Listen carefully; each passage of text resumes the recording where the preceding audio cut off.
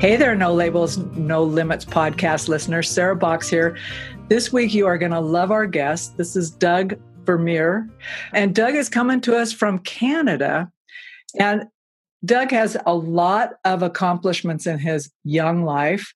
And he is both an author, a trainer, a speaker. He's come from being very young and having to learn some success skills. And most recently, he just released a book on the personal power of mastery. And I have a lot of questions for Doug.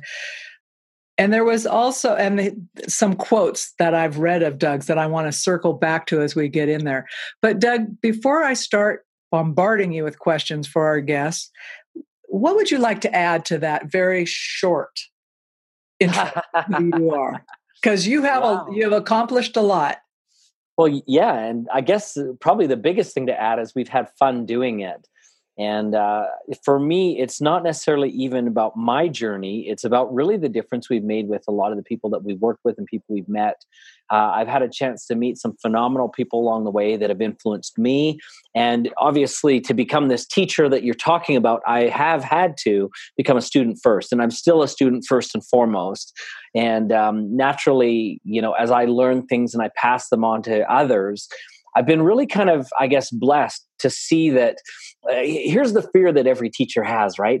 We can do it. We've learned it. But now can others kind of do it too? Because the measure of a true success is how well your students do, not how well you do. I mean, if you do it, that's one thing. But if now they can do it, that means that you've truly mastered it well enough to be able to pass it on. And I think that for me, that's been kind of a powerful thing for me to see. I mean, yeah, I've done lots of fun stuff. It's worked out great for me. But now I'm seeing the results in the lives of my students. And to me, that's the legacy. That's the excitement, right? That's the good part. I was going to ask you what lights you up. And clearly that's what it is. Oh, right? definitely. Definitely one of the big things for sure. Well, let's actually, I'm going to back you up. I want to know, one of the things I know about you is that you have produced and 3 of the top personal development movies. Yeah. I want to know what those are and kind of how we went about that. Sure. Yeah. Well, here's the deal is, if we rewind my journey to the beginning of time, I actually started with a background in film production and screenwriting. I had no idea I was ever going to get involved in personal development as a speaker or a trainer or anything like that.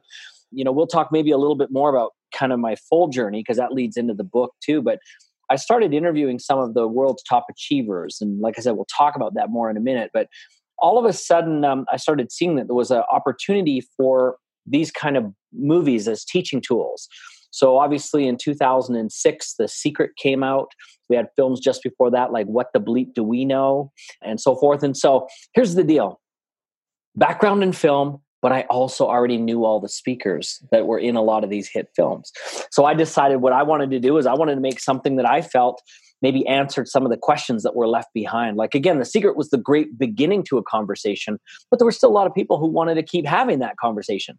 So I decided I wanted to make a movie, and ours went on a very different track. Like, if you remember some of the early personal development films out there like this, they were kind of talking head movies. They would interview someone and they would share, comments that would bounce to another guy and then another guy. And that's kind of how it was. And so for my first film, I decided I wanted to do something a little bit more emotionally engaging. And so I actually took a story and I had the story weave through. And occasionally during the story, we would cut to some of the speakers and they would then share their insights on how that story could be applied to your life directly. So my first film, we had Jack Canfield, Mark Victor Hansen, Joe Vitale, Marcy Shimoff, Morris Goodman, Bob Doyle, like tons of people from The Secret, but also a handful of people that were business leaders that I interviewed, like Frank McGuire, one of the co-founders of FedEx, and Bill Bartman, who at one point was one of the 25th wealthiest men in the United States, and so on and so forth. And the kind of cool thing that happened that was kind of neat is once the movie kind of came out, because now The Secret was at its peak, right?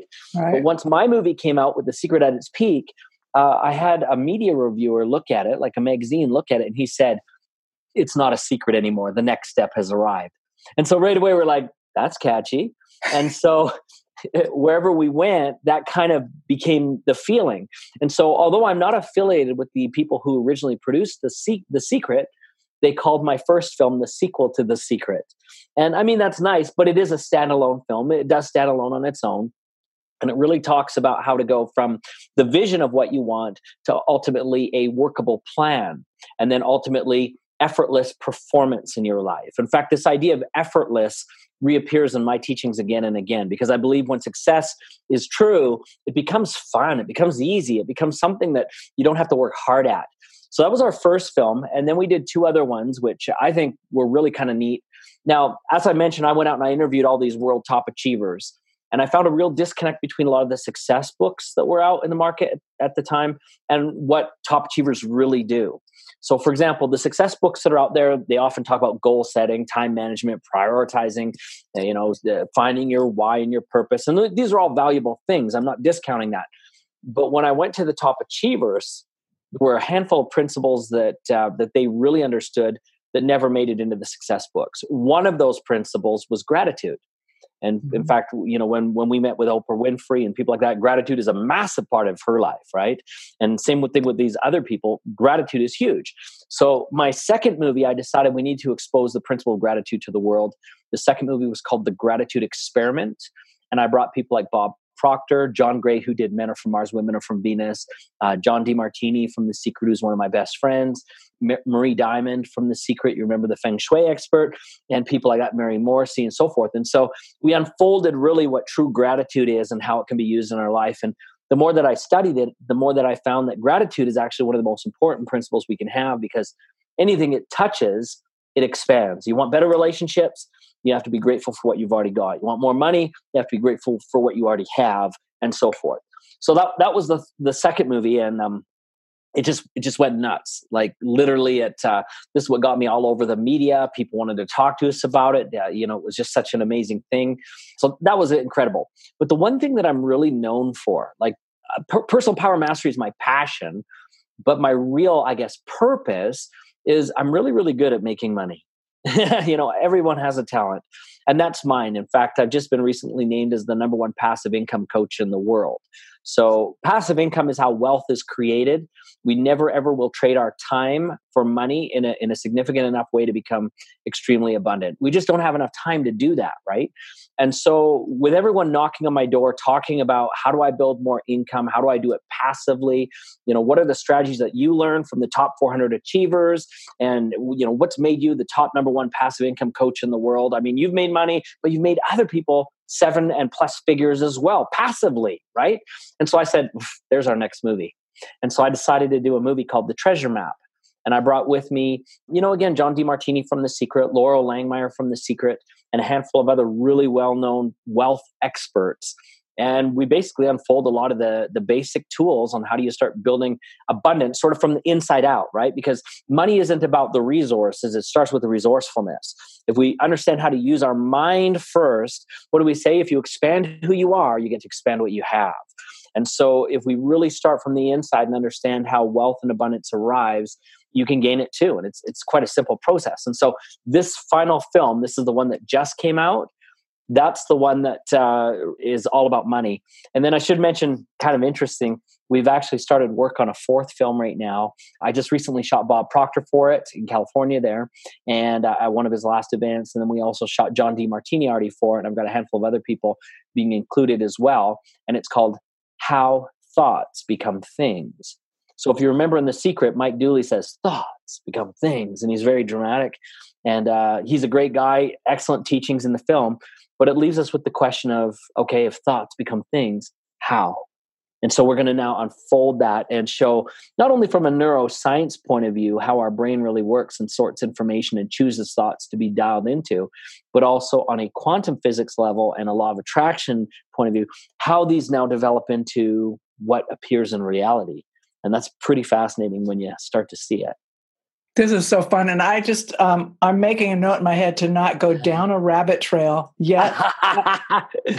Mainly because you're speaking like stuff that is just so important. Right? It's really important stuff. So, and I get all excited about it. So I'm going to dial it down just a little bit. And I'm going to ask you to do something really basic for all of our listeners and myself as well, so that I know you and I are having a similar language. And that is, will you define personal mastery for me? Well, I think we need to actually include the whole phrase, and that's personal power mastery, because we specifically chose that whole title in naming the book based on what I learned from the interviews of the top 400 achievers. And, I don't know if you want to get a little bit of context on sort of how you came about for that. I think it's important. Now, here's the thing. A lot of people don't recognize, because they see right now, just like what you were talking to me about before we started, they get online and they take a look at what I've accomplished in my life, and they figure, oh, wow, this guy, he shares the stage with all the biggest speakers in the business. He's got all these movies. He's on CNN. He's on Fox, all these things. What you're missing is how I started. Actually, I started really kind of with a family that was quite broke. My father worked in construction. My mom babysat kids in the home. Up until I was about 19, I had never, ever heard of personal development. Our family's idea of work smarter was actually to work harder. That was it. That's how we understood it. And so I wasn't, raised with any special privileges. And so, to be honest with you, the way that it kind of unfolded is I took a summer job in California selling pest control. And if anybody's ever done door-to-door sales, that's it's not the most successful place to be. And the results that you get aren't always very evident. It's hard work and a lot of rejection. And so, to be quite frank, I was very discouraged, and that went on for a long period of time. I had no money. I was broke. I was going to have to leave school, in fact, and still take the student loans with me. I didn't have enough money for, a place to live. I didn't have enough money even for my groceries. I remember, and this is kind of funny, is I remember going into like an Albertsons, and I put down a jug of milk, a loaf of bread, and 4 little instant noodles. The total came up to like $4.22, and my card declined. Like, it was devastating, right? Like, I was broke. And so I literally went for about a week or two kind of mooching off other people to even get fed, right? And so I didn't come from this shiny, bright background that everybody thinks I do. In fact, it was really a tough spot. So here's the deal. I was just about to quit. I was just about to say, this job, door-to-door sales, it's not working. I got to go figure something out. Maybe even pumping gas would be better than this. Like, I was honestly just at my wit's end. Well, anyways, I decided I was going to quit. I was just about to go to the office and tell them that I'm done. And I guess in the nick of time, really by the skin of my teeth, I had somebody approach me, and they gave me 2 books. And the 2 books were How to Win Friends and Influence People by Dale Carnegie. And the other book was Think and Grow Rich by Napoleon Hill. Now, obviously, with How to Win Friends and Influence People, the first person I needed to learn how to be friends with was myself. I wasn't very confident. I didn't believe I could do it. I didn't think I was worthy. I didn't think I was worth it. I thought, I'm going to have to just do what other people tell me for my whole life to make ends meet. And that's the way I was going to have to roll out. But when I read that book, it changed everything. And then when I got to Think and Grow Rich, which that title obviously attracted me because I was broke, I was really actually kind of, how should you say, I had just a massive sort of light bulb go on. And that light bulb really had 2 pieces of information. One, this stuff is powerful. What I was reading here, the way that I was thinking about things, it was wrong in the past. And if I started looking at things differently, I could do things differently. But the other big light bulb is Napoleon Hill gained this information by hanging out with some pretty impressive people. And, for your readers or listeners who don't maybe know the book, Napoleon Hill wrote that book after interviewing people like Henry Ford, Thomas Edison, Andrew Carnegie, the Rockefellers, the Wright brothers, the Wrigleys, and the list goes on, but the who's who of his day. And so I decided as this 19-year-old, not only did I like the book, but that would be awesome to have friends who are among the top of the top historical and influential figures of my day. And so I set a goal right there and then. I'm going to interview some of the world's biggest people. I'm going to learn from them. They're going to mentor me. They're going to change my life. And, Napoleon Hill may have thought and grown rich, but I'm going to go out there and do the same, but in our time, not by reading books, but by meeting with these people firsthand. So I first began by tracking down a millionaire that our family had known. He was someone through our church and our community and this kind of thing. And as I started to meet with him, he began to mentor me week by week. And I'll never forget, partway into the interview, I impatiently expressed how I wanted to interview all these big people and big names and everything else. He says, okay, then, well, there's one question then you haven't asked me yet that's going to change everything for you. I said, okay, so what's that? And he says, you haven't asked me who else I know that you should talk to. And so I began to ask that every time. Who else do you know that I should talk to. And that began to get me introduced to some pretty amazing people. I had a chance to meet, like I mentioned, the founders of FedEx, the former VPs behind, Nike, Reebok, the Avita Group, from Disney, from, KFC, from, you name a company, I probably interviewed their people: Fruit of the Loom, Christian Dior, Jordache Jeans, Hugo Boss, Expedia, Uber, UGG Boots. In fact, I was just yesterday on the phone with Brian Smith, the founder of UGG Boots. So I'm still friends with a lot of these people, right? And then just a bunch of celebrities, everybody from Ellen DeGeneres to Kevin Costner to Robert Duvall to Oprah Winfrey to like the who's who of our generation. And by the way, that's one big thing that I did differently than Napoleon Hill. Napoleon Hill interviewed primarily business leaders. I interviewed business leaders, but also celebrities, athletes, Olympians, people who were music stars, everything else. Like one of my favorite interviews that I did not too long ago was the musician Seal. And so, I just started including a lot of these kind of categories that Napoleon Hill never looked at. Now, here's where something really interesting happened to me. As I learned from these people and allowed them to become my influence, obviously my thinking dramatically changed. My way of approaching problems totally changed. And by the way, that's the one thing about that word network. We always say your network equals your net worth.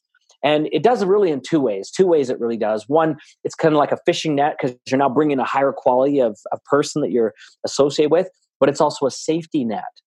And it rises the level of problems you're able to solve. If you've got a really powerful network, you've got really access to really powerful solutions. So that made a difference. Now, kind of like I said, what happened is the inside began to change, but so did the outside. Now, remember, from a kid who could not clear $4.22 on his debit card, in 6 months, I went to $1.6 million, which is about $9,000 a day.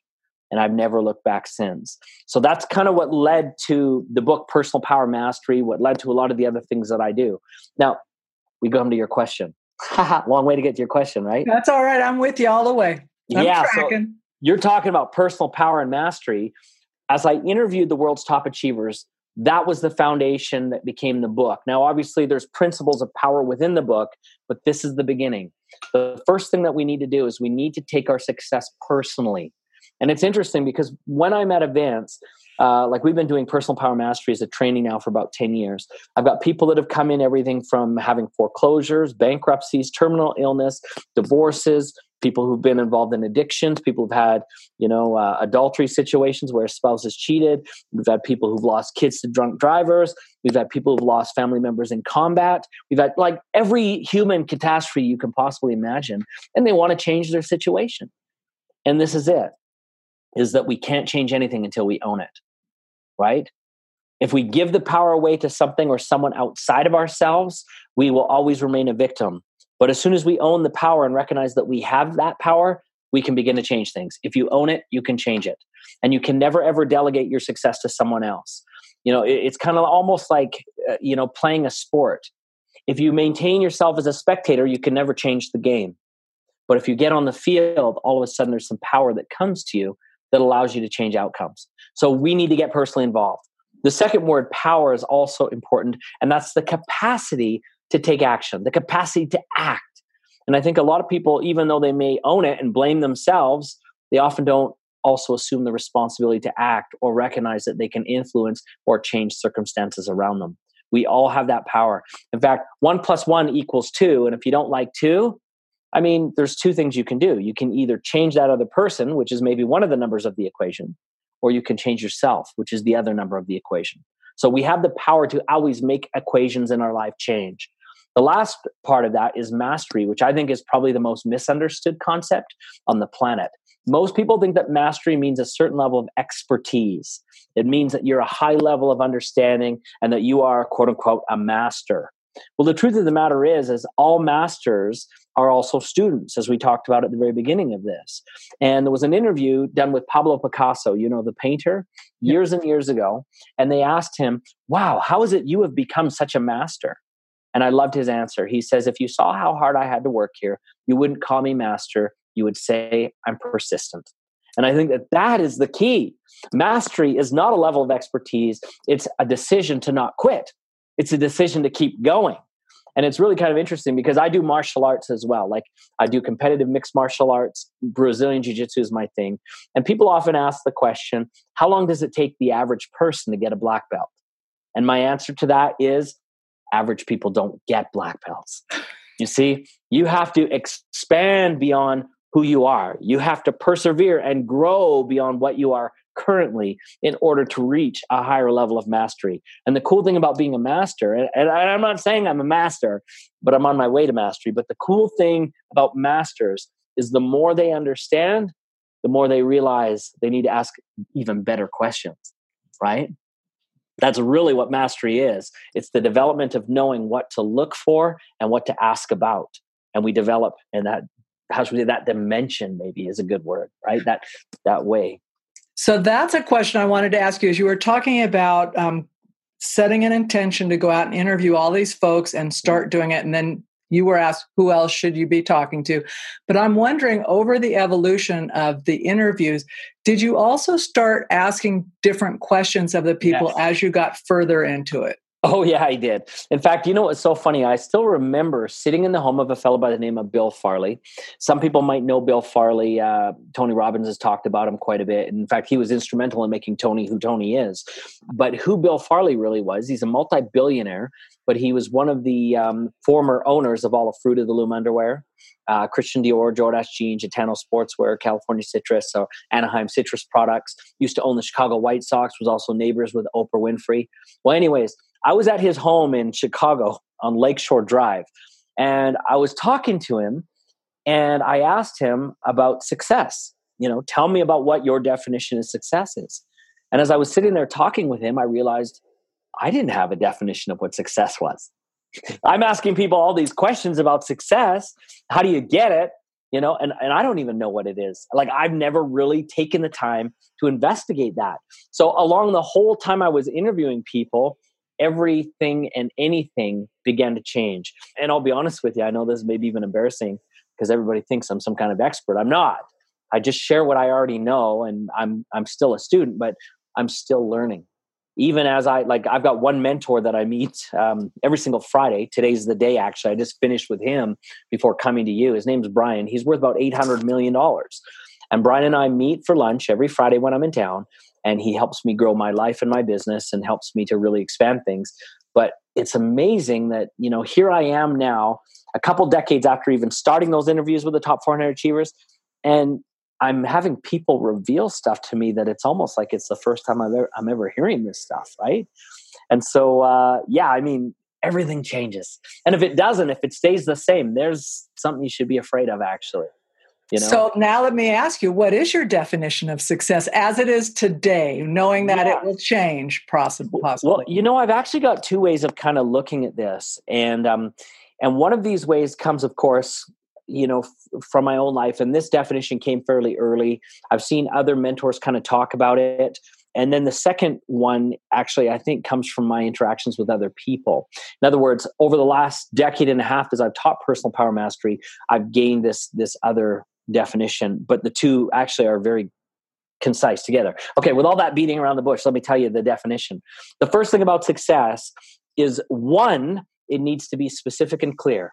What do we say? That a goal that is specific and clear becomes attainable and near. And when I say that it needs to be specific and clear, that needs to be to some extent kind of measurable too. Now, we've heard about that SMART goal setting system, specific, measurable, all that kind of stuff. Tell you the truth, the only useful statements on that is specific and measurable. Everything else, that achievable and all that kind of stuff, it doesn't work, okay? But the specific and measurable does. So you need to know where you're going and how far you are from there.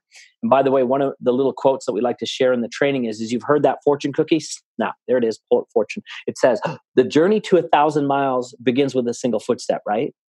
Well, I'm here to tell you that's useless.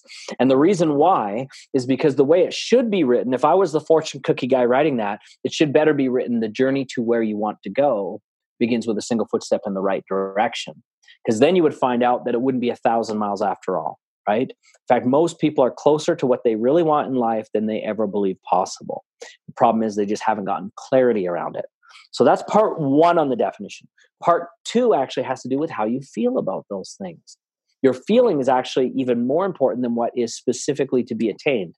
Now, let me share in the words of Stephen Covey, who wrote 7 Habits of Highly Effective People, what he said. He said, most people, or many people rather, climb the ladder of success only to find that it's leaning against the wrong wall.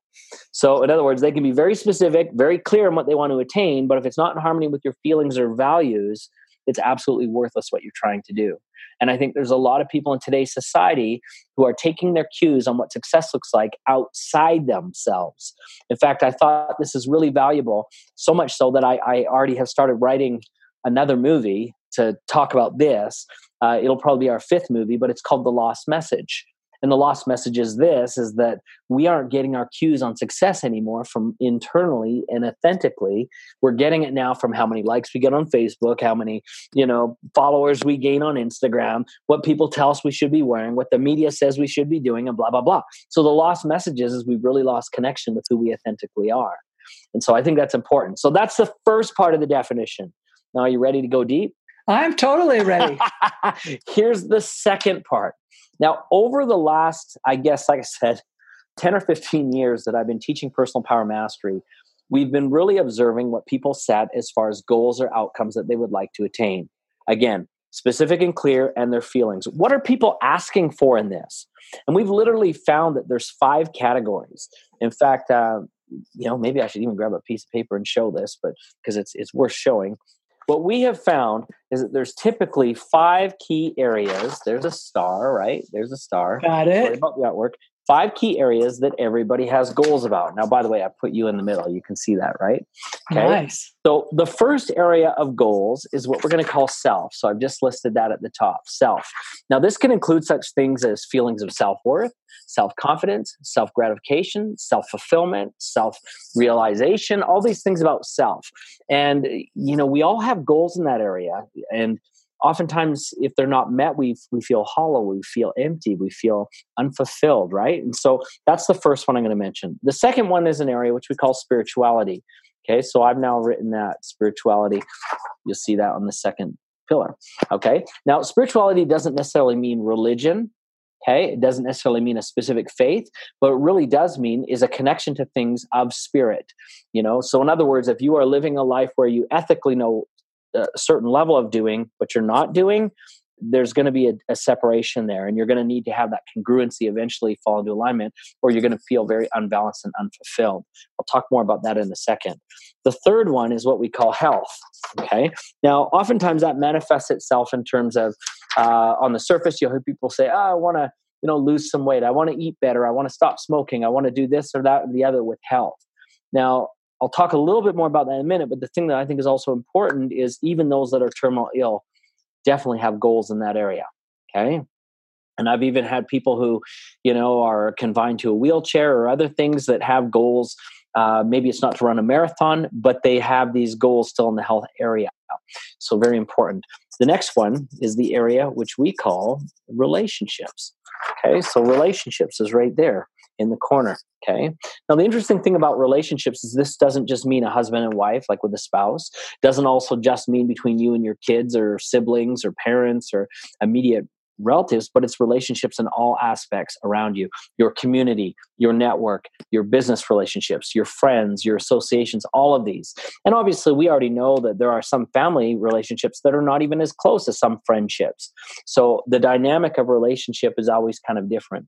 Now, the last one is what we call abundance. Now, hopefully you can read my writing on there. Abundance is what I put over there.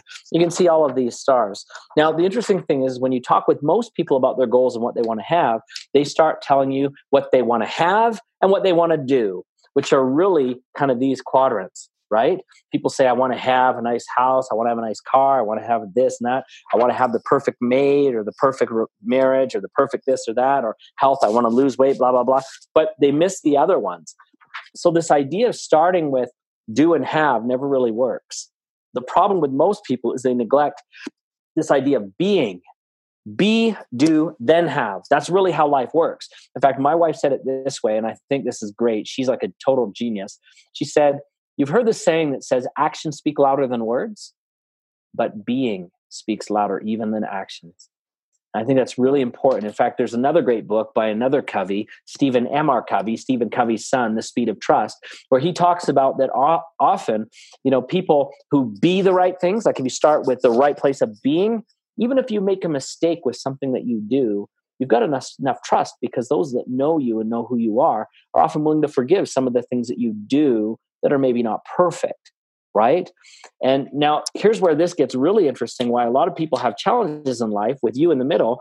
Instead of going through this order, the sequence of self, spiritual health, etc., they often say, for example, with a relationship, they say, I want to go straight to the relationship, and they don't do the work on themselves, right? And so we see people who in the dating phase, to impress the other person, they become something that they're not. And they hold up this fallacy. And so 2 or 3 years into the relationship, maybe even after they've been married, it gets discovered who they really are, and they can't maintain the facade anymore, and the relationship falls apart. We've also seen the same thing when it comes to abundance. Somebody who doesn't want to pay the price under these other areas, and they'll run right to get the money quick, right? And you've heard it said that nice guys don't finish last, but those that rush through without becoming the nice guy actually never get to play again. So they may do it once, but they never come back. That's why it's good to be a nice guy that finishes last, but you get to come back again and again and again. And so all of these are important. What we've kind of found, back to this idea of a definition of success, it's finding an appropriate balance behind all of them, not just one, so that you've got yourself figured out. Then you can obviously live in a spiritual way. What do they say? That you have to love your neighbor as yourself. Well, if you don't love yourself, you can't love your neighbor. So you get that sorted out. And then when you've got those things connected and you feel good about yourself and your spirituality, obviously your health, it's easier to maintain because you now have a purpose and a reason for doing that. When your health is maintained, obviously that affects your interaction, your energies that get transferred and connect with other people outside yourself. And if you look carefully at all abundance is a transaction between you and another person. So if you don't know how to figure out your relationships, you're going to be very limited in the forms of abundance you can create, because you'll never ever connect with someone in a way to have synergy, which also brings me to kind of another idea. When we're talking in this idea about relationships and abundance, I love having the paper here. It's really helpful. But you can see that we've got a circle here. And I'm going to say that circle represents your passion and your purpose. And it's so interesting that many people, when they're starting to kind of grow wealth and abundance in their life, and they meet with different gurus and they're trying to find fulfillment, they say, you got to find your passion. You got to find your purpose, right? Well, I'm here to tell you that that's part of the equation.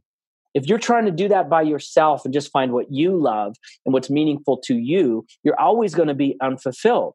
The reason why is because we are human beings, and our passion and our purpose only become real and powerful to us when they become validated by overlapping them with the passion and purpose of others. As we find those, what do they say? When you find your vibe, you'll find your tribe. As soon as you start finding that overlap, that's exactly where all wealth is, where all abundance is, where all fulfillment is. People will validate who you are, and they'll recognize you for the wisdom and the expertise and the contributions that you bring, because you're all intertwined. The problem is, I think, that we all try to please too many people, or we don't try to please enough at all, and we try to please just ourselves. So we eventually... All right. Take a breath, because I have a whole bunch of stuff for you, and I'm not going to ask you everything that comes to mind. I'm not. But one of the things I wanted to say, and first of all, I'm going to tell the listeners that I really do want you to check on the hyperlinks that we put in this podcast, because if you go to Doug's page, there is really great resources there, posts, videos, all of that. But one of the recent posts that Doug did, and I was telling him before we went live, that I really liked, was this post on a list of things that are expensive. So, and this came from one of his questions and a conversation he had. And there were a few things that came out of that, first of all, I resonated with what you wrote, Doug, but there were a couple of things that really came out of it for me that I thought, boy, those are expensive. And one is the excuses, low personal standards, not just low standards. It's easy to set standards for other people, but it's really having low personal standards, that whole procrastination piece.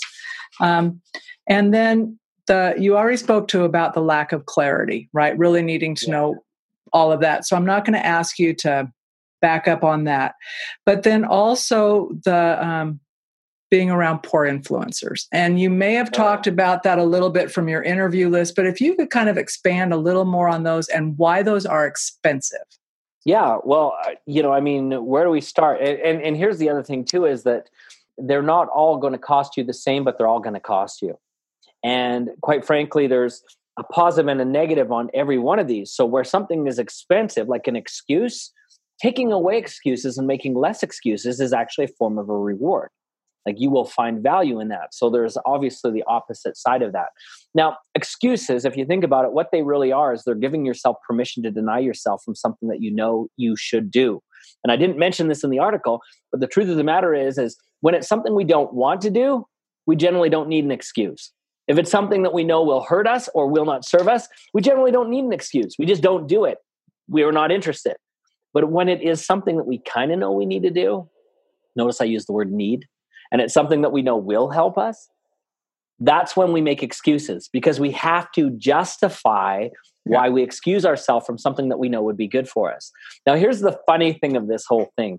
When I started teaching, again, like I said, almost a decade and a half ago, I started recording excuses that I heard that to me were kind of funny. Things that people would say, kind of like the teacher probably hears this, my dog ate the homework kind of thing.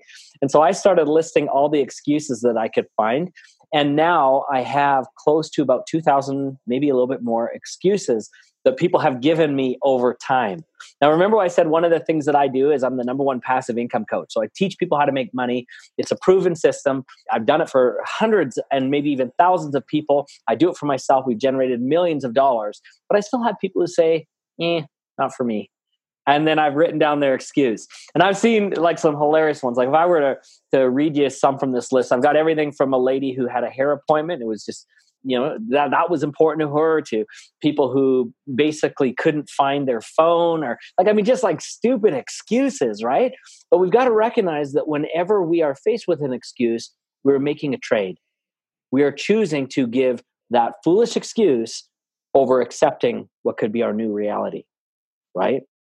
Now, you talked about something else earlier before we started, which I think is very akin to excuses, but most people don't connect it.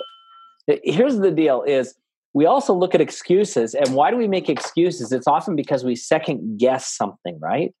And so alongside of excuses, one of the things that costs us a ton of money is our ego, right?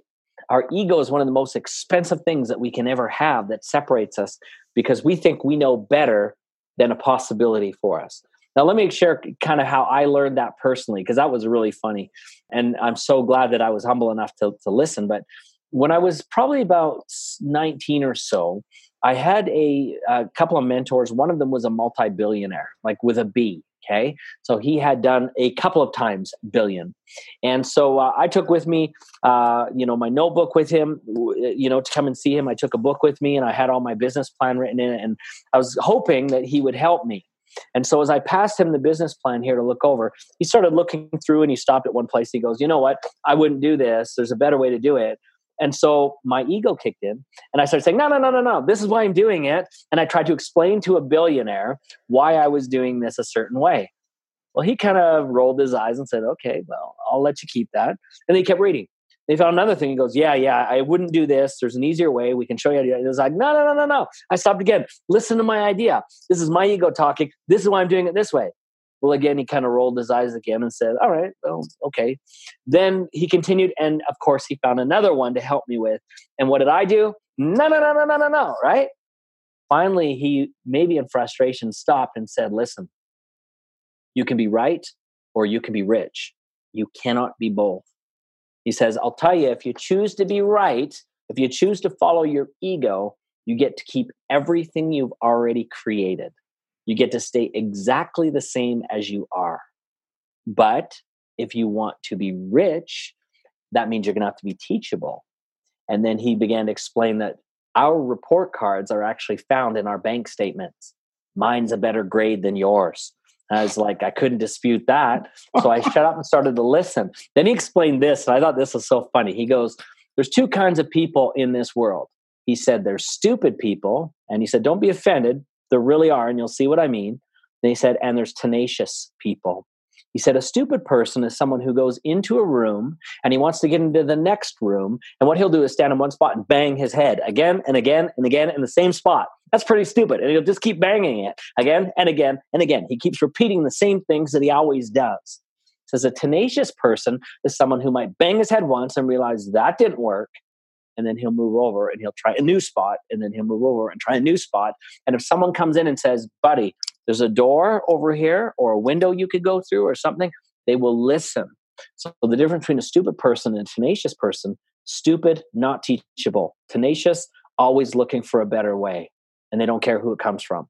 And so that, to me, was one of the most profound things. So if we're talking about the most expensive things in the world, I think probably one of the most expensive is to be unteachable, or don't let yourself get taught by someone who doesn't know. See, sometimes stupid people gather together in a herd and they bang their head all together in the same spot. And then they congratulate each other that they are still having no success, right? So never ever take advice from someone more broke than you. Never take advice from someone who's lower than you or has not yourself or your interest at stake, that they're more interested in themselves. Look for people who are on higher ground, right? That's where we want to gain our knowledge from. So I found that to be very useful for me. I want to say I really liked that. And you didn't go into that level of detail in your blog post, but you did talk about those essences. And I think that's really good for all of us. Yeah. And I will speak for myself, but I actually do think that whole piece of being able to look, and oftentimes people will give you information, and if you're not listening or looking for it, you can discount it as not being valuable or applicable to you. Yeah. So, which is ego as well. It's like, oh, well, that person, how could they possibly know? Instead of going, they might actually know. Yeah. You might have the key. Yeah. So as we start to wrap this, I want you to talk, please, a little more about your book, where people can find it, how you hope they use it. Yeah. Well, we've written it specifically to be used. It's not a book really to be read, it's to be used. And when you grab the book, you'll see that it actually has very specific exercises and questions in it that will help you expand. Now, it's not one of those books where it's all fill in the blank kind of stuff. We've all seen those kind of books. They're okay, but this is not what this book is. This book actually has some really solid information, solid stories about things that I learned directly firsthand from the world's top achievers. And then it has questions for you to ask yourself. So after you've heard a story, kind of like what I've just shared, one of these stories, there's now a series of questions on how will you apply this in your life? How will it fit directly into what you're doing? You see, I believe there's three kinds of learning. Emotive learning, we all learn emotionally. We like stories and these kinds of things. That's wonderful. Procedural learning, here, do this. And that's wonderful too. But the strongest kind of learning is what we call implementational learning. And that's how do we really bring it now into our life. My goal is to see people change, whether it's in our wealth programs or personal power mastery. I want you to be different by the time you're done this so that you can have what you need. Again, to have more, we must become more. We have to, increase or expand in order to receive more. Average people never get extraordinary results. So you need to find a way to reach to that level. So the book is powerful in that way. It will help you tap into your highest values, the things that you really want. And as spoken earlier, I think that a lot of people need clarity in finding that. We often get that from the outside, not from the inside. And that's why we are also missing a lot of our own, not only personal power, but our happiness. So where can people get it? I know that at all major booksellers, it can be ordered or it's on their shelves. So like Barnes & Noble and in Canada, Chapters Indigo and Waterstones in the UK. It can be found in all those stores or ordered there, or you can just go directly online and get it on Amazon and they've got it there. Something else that might be useful, pick up the book. For sure, grab it. You're going to find it. It's a very powerful resource for you. But we also have a lot of free resources as well that will allow you to just see if this is information that's going to serve you.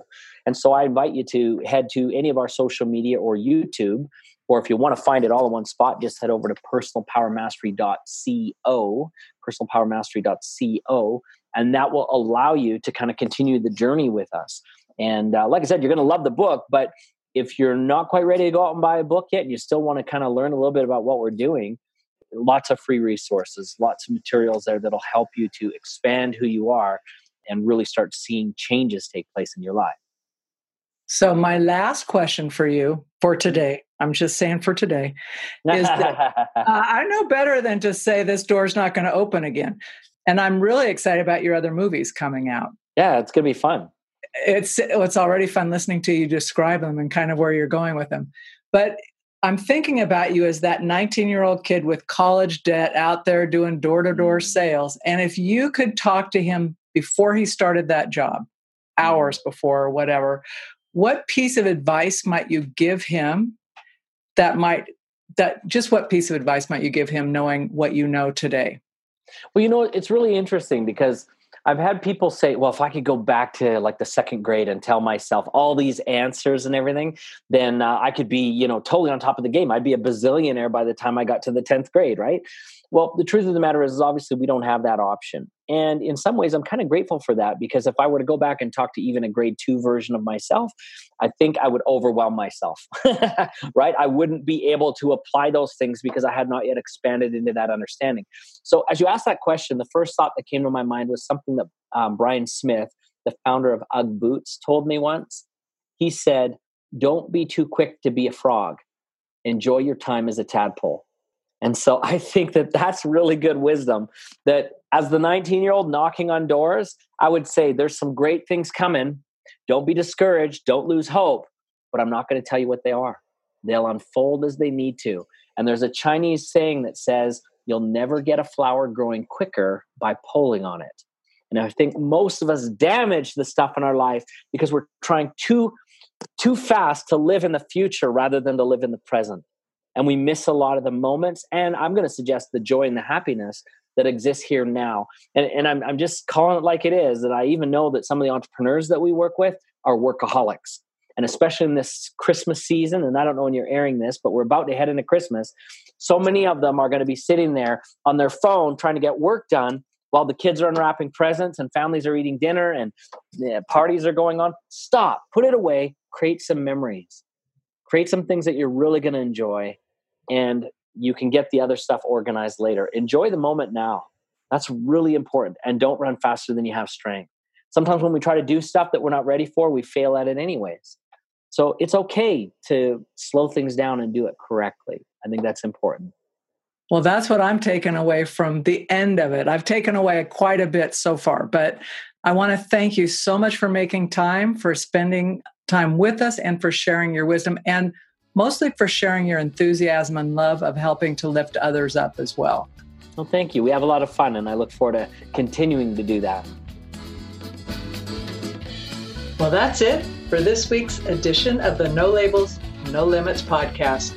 We hope you liked what you heard, and if you did, we ask that you go over to iTunes, Stitcher, Spotify, or wherever else you listen to the podcast and leave us a rating and review. If you know someone who would enjoy this podcast, please be sure to share. And until next time, have a great week living a no labels, no limits, and no excuses life.